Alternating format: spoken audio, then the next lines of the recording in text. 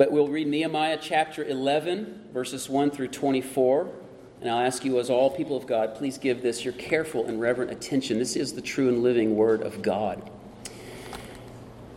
Now, the leaders of the people lived in Jerusalem, and the rest of the people cast lots to bring 1 out of 10 to live in Jerusalem, the holy city, while 9 out of 10 remained in the other towns.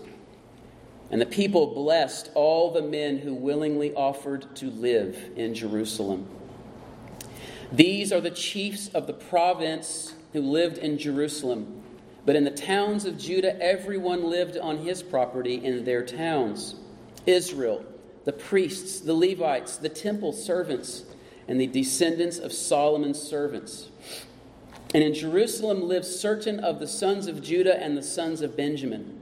Of the sons of Judah, Athaiah, the son of Uzziah, the son of Zechariah, son of Amariah, son of Shephatiah, son of Mahalalel, of the sons of Perez, and Maaseiah, the son of Baruch, son of Kol-Hozeh, son of Haziah, son of Adiah, son of Joiarib, son of Zechariah, son of the Shilonite.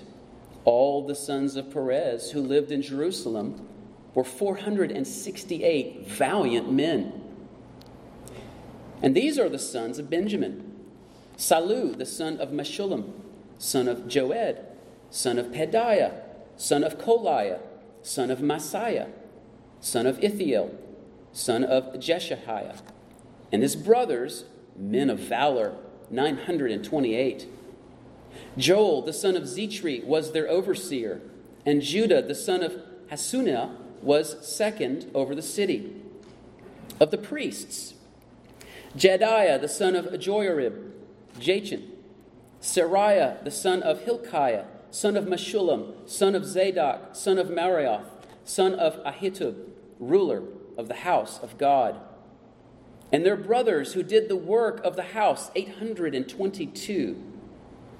And Adiah, the son of Jehoram, son of Pelaliah, son of Amzi, son of Zechariah, son of Pashur, son of Malchijah, and his brothers, heads of fathers' houses, 242.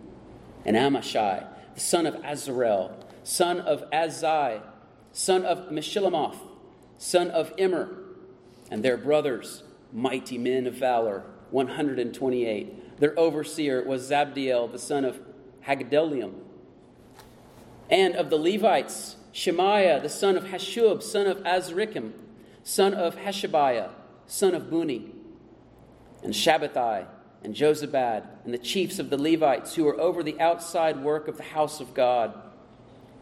And Mattaniah, the son of Micah, the son of Zabdi, son of Asaph, who was leader of the praise, who gave thanks. And Bakbukiah, the second among his brothers. And Abda, the son of Shammua, son of Galal, son of Jeduthun. All the Levites in the holy city were 284. The gatekeepers, Akub, Talmon, and their brothers who kept watch at the gates were 172. The rest of Israel and of the priests and the Levites were in all the towns of Judah, every one in his inheritance. But the temple servants lived on Ophel, and Ziha and Gishpa were over the temple servants. The overseer of the Levites in Jerusalem was Uzzi, the son of Bani, son of Hashabiah, son of Mattaniah, son of Micah, of the sons of Asaph, the singers, over the work of the house of God. For there was a command from the king concerning them, and a fixed provision for the singers, as every day required. And Pethahiah, the son of Meshezabel, of the sons of Zerah, the son of Judah, was at the king's side in all matters concerning the people. Thus ends the reading of God's word. Let's pray and ask his help and blessing as we preach it. Our gracious Father, we ask now for your help, for your blessing on the preaching of your word. We come to this time knowing that there can be no good coming from this work if you do not bless. Lord, all the preparation and all the thought put into this sermon, O Lord, is wasted, O Lord, if you do not come down and anoint these words. And so we pray that we might hear your voice, Lord Jesus, in this ancient text. We might see its great relevance for our lives today. And we pray, O Lord, that we might be encouraged and inspired, O Lord, to pursue reformation not only in our own lives and our families, but also in your church. And that we might look for ways in which you have called us to participate in this great work of reformation. So, Lord, bless this time, we ask again. In Jesus' name, amen. Amen. You may be seated.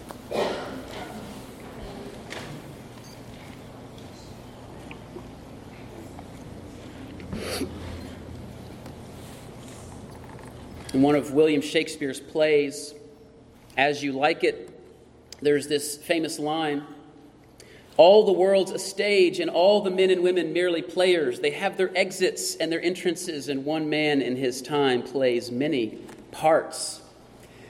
This comes to my mind as I think about this text tonight, because in this text we see the people of Israel playing many parts in this one grand work, if you will, if you could use the metaphor of a stage play. Many actors coming together for this one great performance. The world is God's stage, and all of God's people have this marvelous role to play, whether they be children or aged, whether they be rich or poor, if they are the disciples of Christ, whether they be parents, whether they be children, whether they be pastors, whether they be teachers, whatever they might be, whatever roles you might have, we have this one great master role throughout all of life, and that is to be a disciple of Jesus Christ, to be a follower of the true God in Christ. And everyone has been given a role to play in the great work of his church, in his kingdom. And what we see in this passage is something very interesting, because what we see is the practical outworkings of true reformation in the church of Jesus Christ. And so, while this text might be somewhat confusing, somewhat difficult to access when we read it on the surface, once you start to see there's a pattern here of ways in which God's people are serving, particular ways God's people are plugging in and engaging and doing works of service, then it makes very good sense what's happening in this text. Just as a reminder, Ezra and Nehemiah, basically one long book, is a book about reformation. God has given this Old Testament book to teach us principles of reformation. And I'll refresh your memory on what we have been seeing in these past months as we've gone through this book. As I said, it's an Old Testament manual on the reformation of the church in every age. The principles are timeless principles. You basically see three historical returns of Israelites from Babylon. Remember, they were in captivity for 70 years. And at the certain time that God prophesied, the people of Israel began to come back. And they came back in waves. And they came back in three major historical waves. And each of those waves, God's people reformed Israel in very particular ways. Let me remind you of those ways. The first wave was led by a man named Zerubbabel. And in that wave, the major reformation that was done began where reformation ought to always begin: worship. They rebuilt the temple. They reinstituted sacrificial worship, which was to them the gospel proclaimed. The message that blood has been shed for the forgiveness of sins. That God provides a substitute for your sins. That's the gospel for them. That's worship, and that's where they begin. So Zerubbabel leads the people to rebuild the temple, and you see reformation and worship. The second major wave of return is under the priest named Ezra. Ezra comes and he begins to do what? He begins to teach the people. There's a reformation in instruction and instruction in the law and how they ought to live as God's people, and particularly in putting off foreign wives, of marrying pagan wives, marrying their children off to pagan spouses, and false idolatrous worship and Sabbath breaking. So Ezra comes and brings the second great wave of reformation in teaching the law of God to the people. The third great wave of reformation is under this great man Nehemiah, this somewhat civil leader. He's almost like an Old Testament judge who comes in and begins to rule like a king over Israel, over Jerusalem rather. And his major contribution is to lead the people to rebuild what? You can remember, kids. He leads them to rebuild the walls of the city. They're in ruins. That's their literal protective measures to keep out pagan influences from the city, and particularly from pagan influences spiritually. So the walls were rebuilt. The gates which were burned down were rebuilt and set up again. And we see in this particular aspect of Reformation the structures of leadership pictured in the walls. The structures of leadership which help to guide and direct and even discipline the people of God when necessary. So you see these three waves, stages, if you will, of Reformation. And now what we've seen after chapter 10, the people cry out and repent of their sins again. And they say, Lord, forgive us for all of our bad behavior. Forgive us for our Sabbath breaking. Forgive us for forsaking your feast days. Forgive us for our intermarrying with these pagan women. Forgive us for not loving you, Lord. We have blown it. And they repent of their sins. And now, in chapter 11, they recommit to these faithful activities, faithful works. And now, chapter 11, what do we see? The practical outworking of their repentance. The practical outworking of their reformation. And so this is the big picture. This is how I want you to see this text today. And that's the lens in which I want you to view it. This is the practical working out of what true reformation looks like. And what it looks like is a change of culture. God desires to change the cultures of our church to look more and more like His will for our lives. And He does that in very, very simple but very profound ways. Look at verse 39 of chapter 10. The last commitment they made in their covenant renewal. We will not forsake the house of God. And this is how they work this out. Chapter 11. So what I want you to see is Reformation does not simply entail a change of mind and doctrine. That is certainly true, and it begins there. It begins in changing our thoughts about God, changing our views about reforming our views of life and who God is and how worship should be and how society should be. And it begins with those notions going back to the Bible. But it doesn't stop there. It begins to work itself out in everyday practical ways. And that's what we're seeing here. So I want you to see three things that Reformation in Israel is now clearly seen in a multitude of aspects in the ways now the Jews are embracing their role on God's stage. They're now embracing their role in this time of their lives as they serve God. So we're going to see three things and this is going to continue on, but we're going to see three ways that they participated in the Reformation work of God. We're going to see those who dwelled in the city of the Lord, Jerusalem, serving in three ways. Sacrificial service, valiant service, or you could say courageous service, and third, orderly service. We're going to see sacrificial service, courageous service, and orderly service. So let's look together at this passage.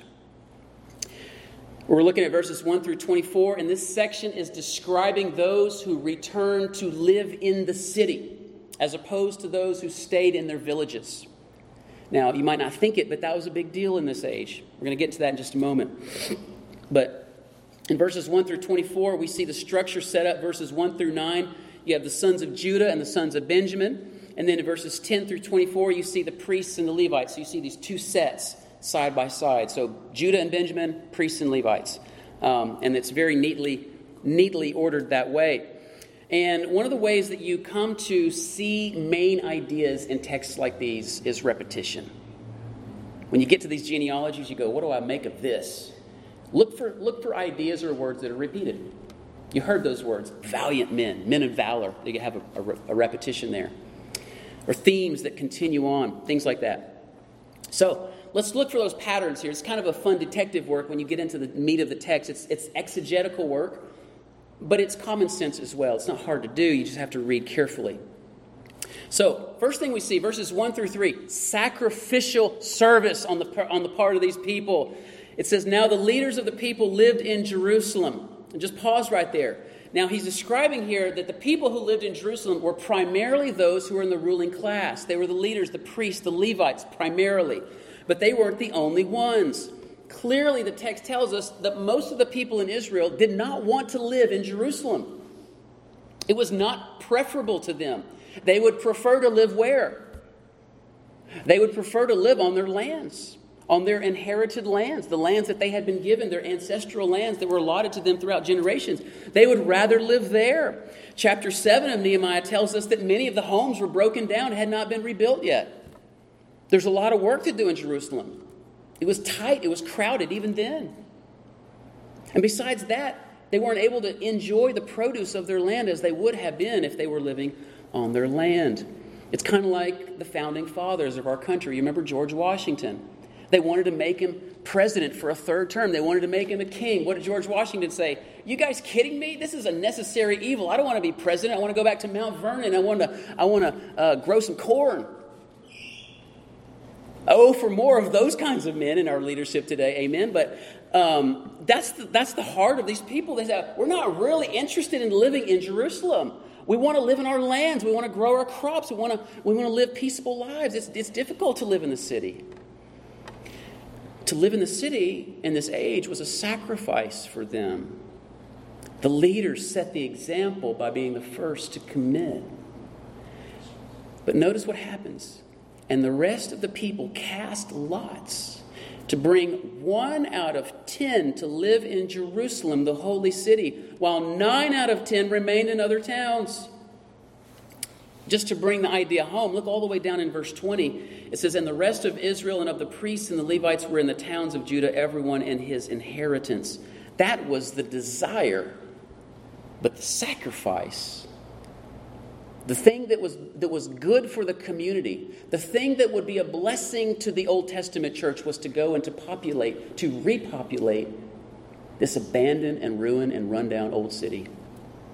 You might think of it in modern day terms, a little struggling church where God's people say, I want to go and I want to repopulate that church. I want to go and support that work. That's actually happened in our church. It's been a great blessing to us. People say, this is a little mission work. I want to go and help this church and encourage this body. That's what they're saying. I want to go into that church. I want to help it reform. And we want to go and repopulate it and give it our full effort and energy.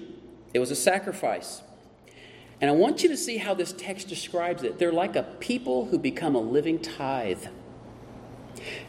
I want you to notice there's a very interesting connection from chapter 10. If you go back to chapter 10, one of the final things that the people committed to or recommitted to doing was to tithe to God. They had been not tithing to God. They had not been giving their first and best to the Lord. But now what you see is the people, 1 out of 10. It's very interesting. 9 out of 10 stay at their homes. 1 out of 10, a tithe, a tenth, go into the city. They're like a living tithe. I touched on this in my sermon last week about how really the tithe expands to all of our lives. It's giving the first and best of everything, our time, not just our monies, but our time, our energy, our gifts. The people said, I want to give my first and I want to give my best of my whole life. And so they give their time and their energy and indeed their very person to God in the city. So they cast lots to do this. And there's an interesting parallel. If you go back to Joshua 14, when God gave the people the land of Canaan, the people cast lots to see who would inherit what parts of the land. Now they're casting lots to see who won't live on the land. You're seeing development. You're seeing growth in the people of Israel, maturity. This is true reformation. They're seeing that the blessing is not in the land. The blessing is in serving Christ and however He's called us to serve. The great blessing is following Jesus, no matter what. So what you're seeing here is sacrificial service that is real and practical. They deny themselves things that are comfortable and convenient. Think about our conflicts in life. Think about the things that frustrate us. Aren't they generally like, this isn't comfortable for me, this isn't convenient for me, and it's a little scary. And we say, I'm not doing that. But what if God tells you to do that? What if God calls you to that? It's a sacrifice.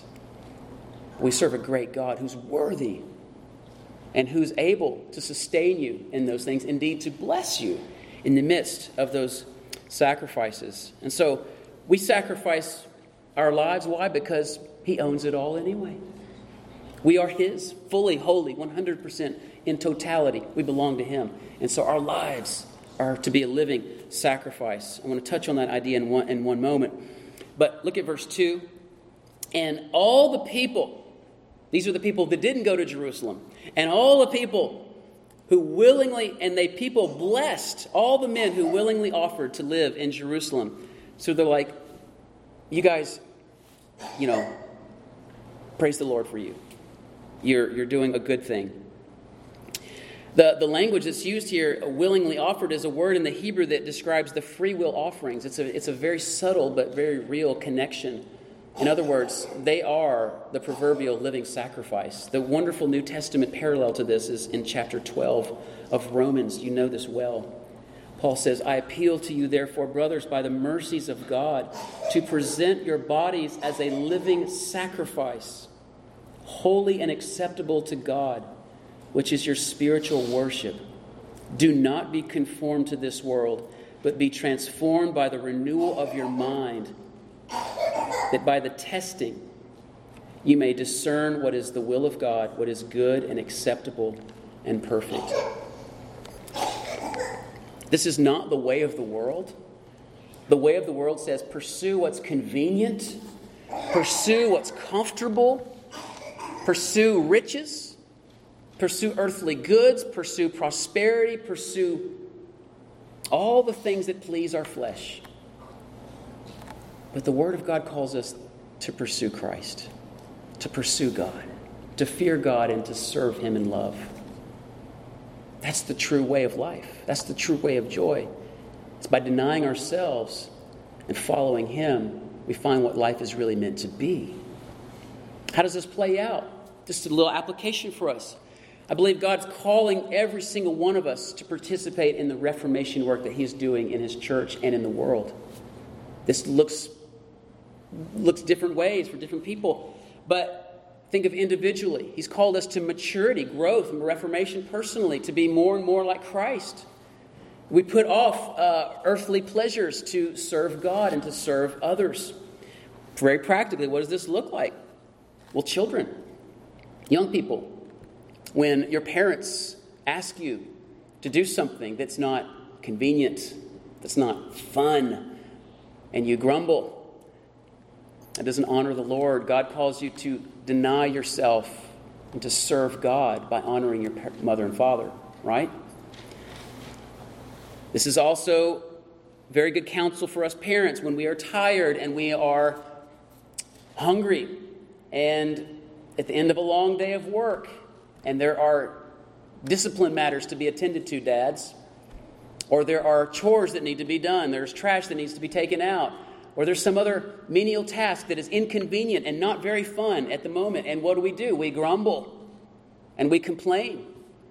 God calls us, Jesus, your Savior, calls you to deny yourself and to honor your God and to serve your family, to love your wives, to love your children, to not rage, not complain, not grumble, but to honor Him and serve and love. Deny yourself. Calls pastors and elders to deny themselves when difficult conversations need to be had, or difficult meetings, or difficult decisions that are going to be unpopular, or to preach sermons that you know will not be received very well, but to do it in love for God's people, but more importantly for God's glory, to sacrifice and deny your flesh. So these are very practical ways as individuals. What does it mean for churches? Again, for churches to pursue godliness according to the Word of God, not according to what the culture demands of us. Satan, as we know very well, wants our church to look more like the world and to do those things that please the world. And to say those things, more importantly, to say those things, or perhaps even more to the point, to not say those things that please the world. Keep your mouth closed about those things. God says no. We need to deny ourselves the comfort, the applause of man, the smiles of man, and not worry about those frowns. And we need to speak the truth in love. So brothers and sisters, there's 1,000,001 ways. I could say to dads, deny yourself. When you're tired, when you're worn out, still do family worship. In the morning when you get up and you're weary, I'm tired in the morning. Spend time with the Lord every day. There are a multitude of ways this plays out, but basically it is this, that we are called to follow Jesus in denying ourselves and taking up our cross. And there we find joy, and there we find great grace and peace. So that's our first major point in this text, that the people of God play their roles well here at this time in Jerusalem's history, and they sacrificially serve when it's a bit challenging. Now, look with me here at the verses 4 through 6. There's another pattern that you see here. You heard me say 3 times this word valiant or valor. It's the same word in the Hebrew language. These described as valiant are from the 3 tribes represented, the sons of Judah, the sons of Benjamin, and the sons of Levi. Verse 6, verse 8, and verse 14. All 3 of those tribes, those men are described as valiant men. Or a large portion of those men are described as valiant men. What does that word valiant mean, by the way, in the Hebrew? This is a word that does not merely mean physical or military power. This is a word that has a connotation of moral virtue. These are men who are powerful not merely as fighters, but as men who fight for good. They are good men with exceeding power. In fact, the language is elaborated on in verses 8 and 14 as not just valiant men, mighty men of valor. Young men, this is a good model for you, for all of us men. God calls us to be valiant men. This is an ideal. We're not always valiant, but He calls us to that. What are they? This word mighty, by the way, is the same word that describes David's mighty men. Remember those guys? Those guys that like slay giants and kill lions and all kinds of crazy stuff like that. These mighty men of David, these awesome like Navy SEALs of the Old Testament days. It's also the same word you see in Isaiah chapter 9 describing God. Remember mighty God, Prince of Peace, mighty God, El Gibor, warrior God. That's what that literally means. This is warriors. Warriors, valiant, righteous warrior men. Okay?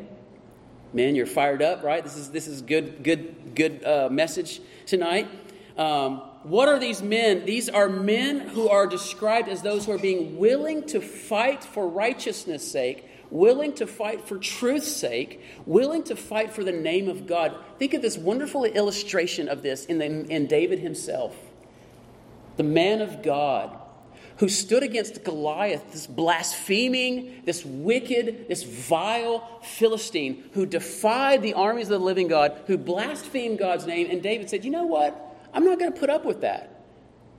We're not going to tolerate that kind of talk. No one's going to stand up to him. I'm going to stand up to him. That's not right. And David stood against Goliath and fought him in the name of the Lord and had a victory by the power of the Lord. And he glorified the God of Israel on that day. These are men with that same spirit and that same heart. These are men who are willing to fight and defend this holy city. This is God's city. This is God's church. This is God's kingdom. And you know what? By God's grace, we're going to stand and defend her. Not that the strength is in us. The strength is in the Lord. But they are going to stand and be used of God to do so. So these are the warrior servants of God. So they serve the Lord in this particular way. And I want to point out that this is something that has been done in the past in Israel for all times. Go back to Nehemiah 7. Nehemiah himself told the people to do this. Do you guard the city? This is the temple. Folks, this is the place where God's glory dwells. This is the ground zero of God's activity on earth. This is the most holy place on the whole earth. You guard this city. So Nehemiah 7, look with me, verse 1. Just a few pages back. Now, this is Nehemiah. Now, when the wall had been built and I set up the doors and the gatekeepers and the singers and the Levites had been appointed, I gave my brother Hanani and Hananiah, the governor of the castle, charge over Jerusalem, for he was a more faithful and God-fearing man than many. And I said to them, let not the gates of Jerusalem be opened until the sun is hot. And while they are still standing guard, let them shut and bar the doors. Appoint guards from among the inhabitants of Jerusalem, some at their guard post and some in front of their own homes. And the city was wide and large, but the people within it were few, and no houses had been rebuilt. There he said, folks, I want you to guard your houses, guard the city, guard the gates. Guard Jerusalem.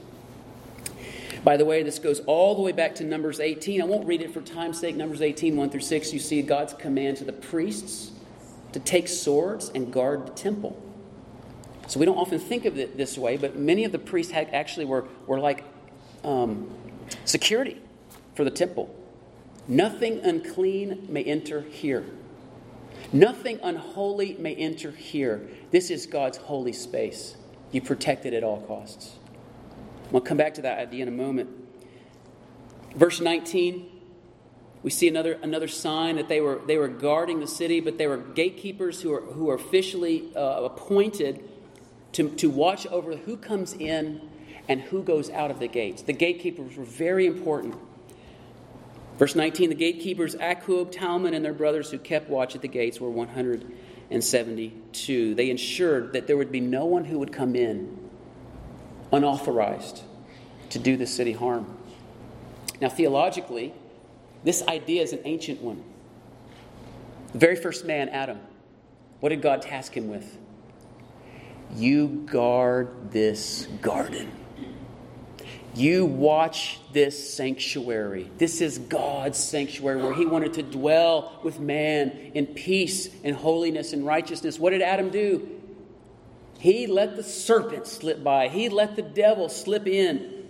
He should have kept Satan out, but he allowed the devil to defile the sanctuary of God, and in doing so, he brought great harm, indeed, the ultimate harm upon human race. Thankfully, Christ was the only one who indeed did reverse that terrible act.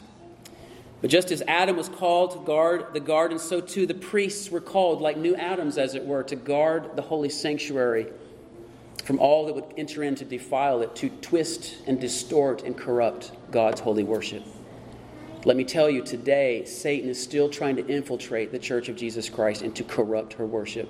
And God has called elders, first and foremost, to be gatekeepers.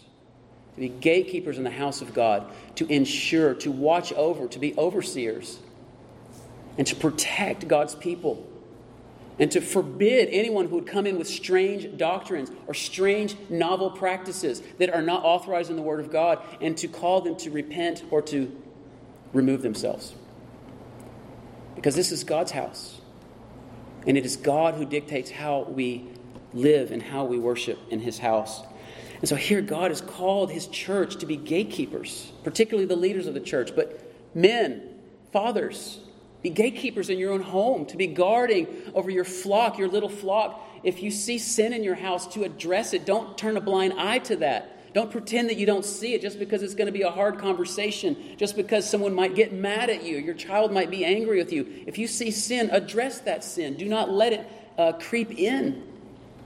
Be careful of what is happening in your home. Know what's happening in your home. Know what people are engaging with in your home. Know what's being read. Know what's being watched. We need to be very careful to protect our families, our little flocks. And first and foremost, brothers and sisters, we need to guard the gates of our own hearts. What are you watching? What are you putting your eyes upon? What are you listening to? What are you reading? What kind of thoughts are you allowing into your mind to dwell there? Brothers and sisters, if it's unholy, if it's unclean, repent. God calls us to holiness. Thankfully, we have a Savior who forgives us, amen, who loves us, who will freely wash and cleanse us from all sin. But we need to guard our hearts, for from it are the springs of life. So here we see another way in which God has called His people to live and to engage in reformation in the church, to guard and protect as valiant and courageous men, to speak the truth in love. Okay, so we see that. So we've seen sacrificial service in Jerusalem. We've seen courageous service. And now thirdly, what we see in Israel is orderly service, verses 7 through 24. Now I want you to notice here the third major pattern that we see in this text. What you probably noticed is you see a multitude of ways that leadership is described in this text. A multitude of names for leaders, and a multitude of instances in which people have leadership roles in which people willingly take on. So beginning in verse 7, we see here this concerted effort on the part of the Jerusalem inhabitants to organize and structure their leadership in an orderly manner. Verse 7, the sons of Benjamin. It says, amongst the sons of Benjamin was a man named Joel. Verse 9, the son of Zetri. They call him an overseer. And Judah, the son of Hasunoah, was second over the city. What you see here, you see this pattern again repeated in this text. It happens again a little later in the passage rather. You see a man who's the overseer of this tribe. He's a designated leader amongst the tribe of Benjamin, and there is another gentleman underneath him who is second in command. Okay, leadership is clearly being reformed in Jerusalem at this time. This is a necessity. Why? Nehemiah is not going to be around much longer. Guess what? The king of Persia is saying, I need my buddy back. I need my guy right here next to me at the throne. I need Nehemiah back. I've given you long enough. You built the walls. Come on back.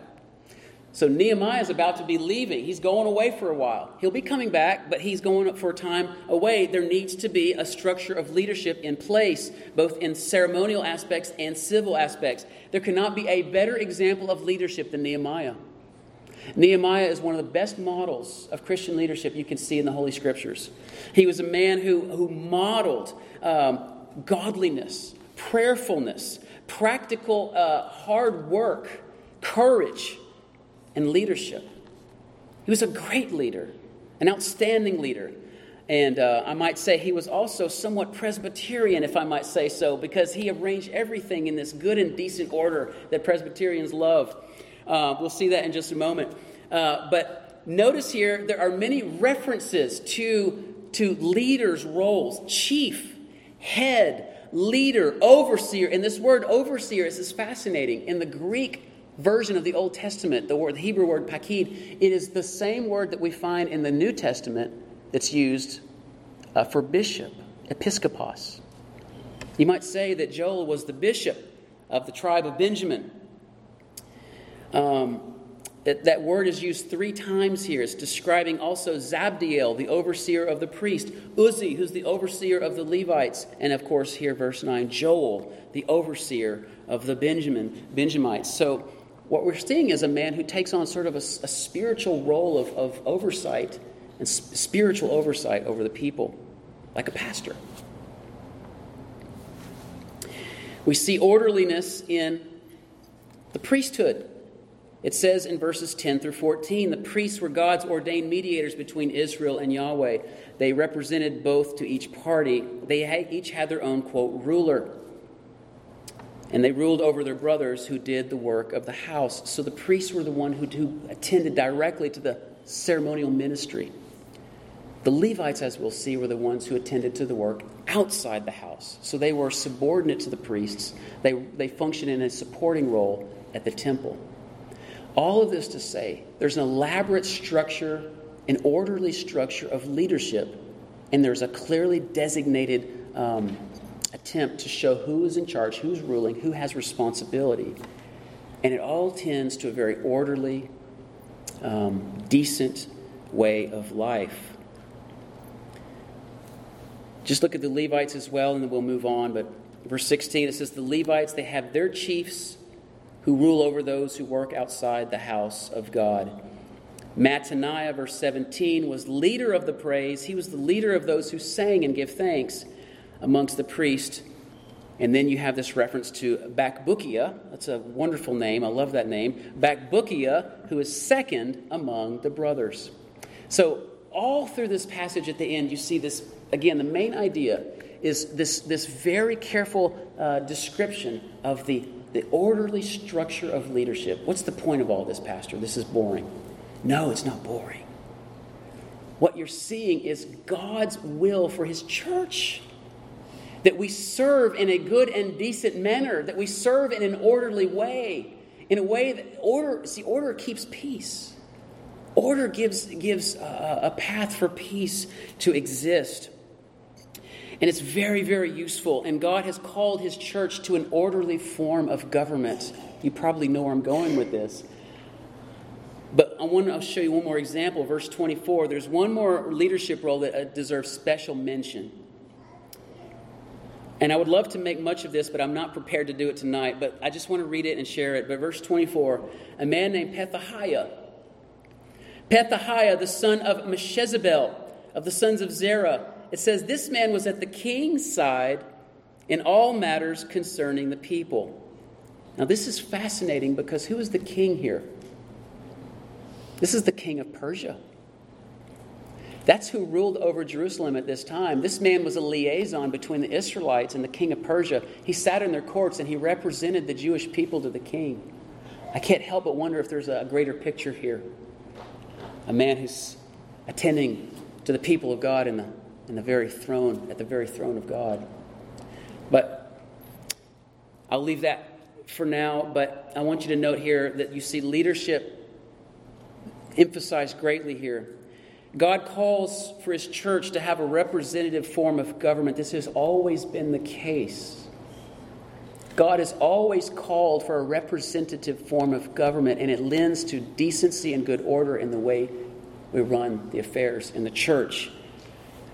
Whatever you might call it, Presbyterianism, federalism, or whatever it is a representative form of government by which the people are served by those who are chosen and put over them by God.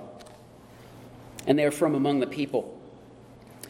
We see this now today in the New Testament as a plurality of elders who, in chapter 20 of Acts, are synonymous with bishops, episkopos. We see a plurality of elders are required by God over every church, Titus chapter 1. And we see that these elders are not merely CEOs. They're not men who just sit and make decisions. They are men who are pastors. They are shepherds. They are in the lives of their people. They know their people, and they are willing to care for them and pray with them and instruct them and counsel them, and if needs to discipline them in love in the Lord. But God's church has always been ruled in this way. It's been ruled decently in good order by a plurality of elders who are called by God. And we see this here. This is a principle of orderly service, and God has called His church to that. So, brothers and sisters, we can look at this command of orderliness not only in the church, but I would also, at the very end here, say that God requires it of us in our families. That we need to pray for orderliness in our families. Where we see disorder, that we would prayerfully approach and deal with those things. Where we see sin, we would lovingly pastor and shepherd our families and ourselves primarily. Good and decent, orderly lives. God calls His people to order, not chaos. Moderation, brothers and sisters, in food and drink. Moderation in screen time. Ouch. Moderation in internet usage.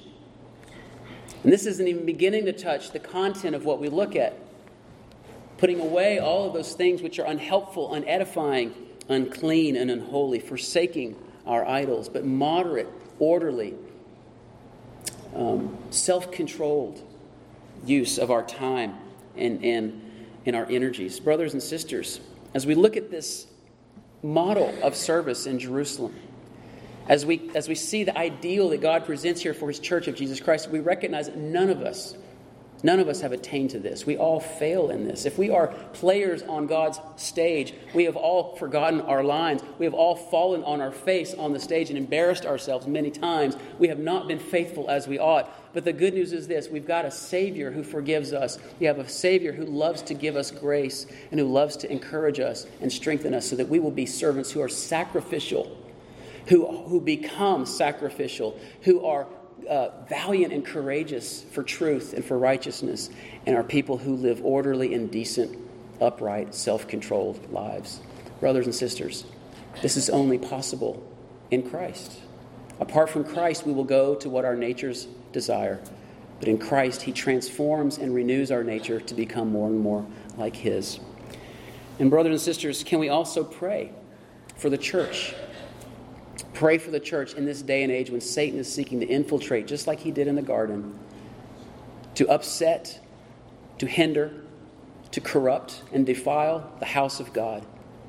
May the Lord raise up a new generation, our young people, to be sacrificial, courageous, and well-ordered people of God for His glory. And He will do it. That's the good news. He will do it. That's His will. Let's pray.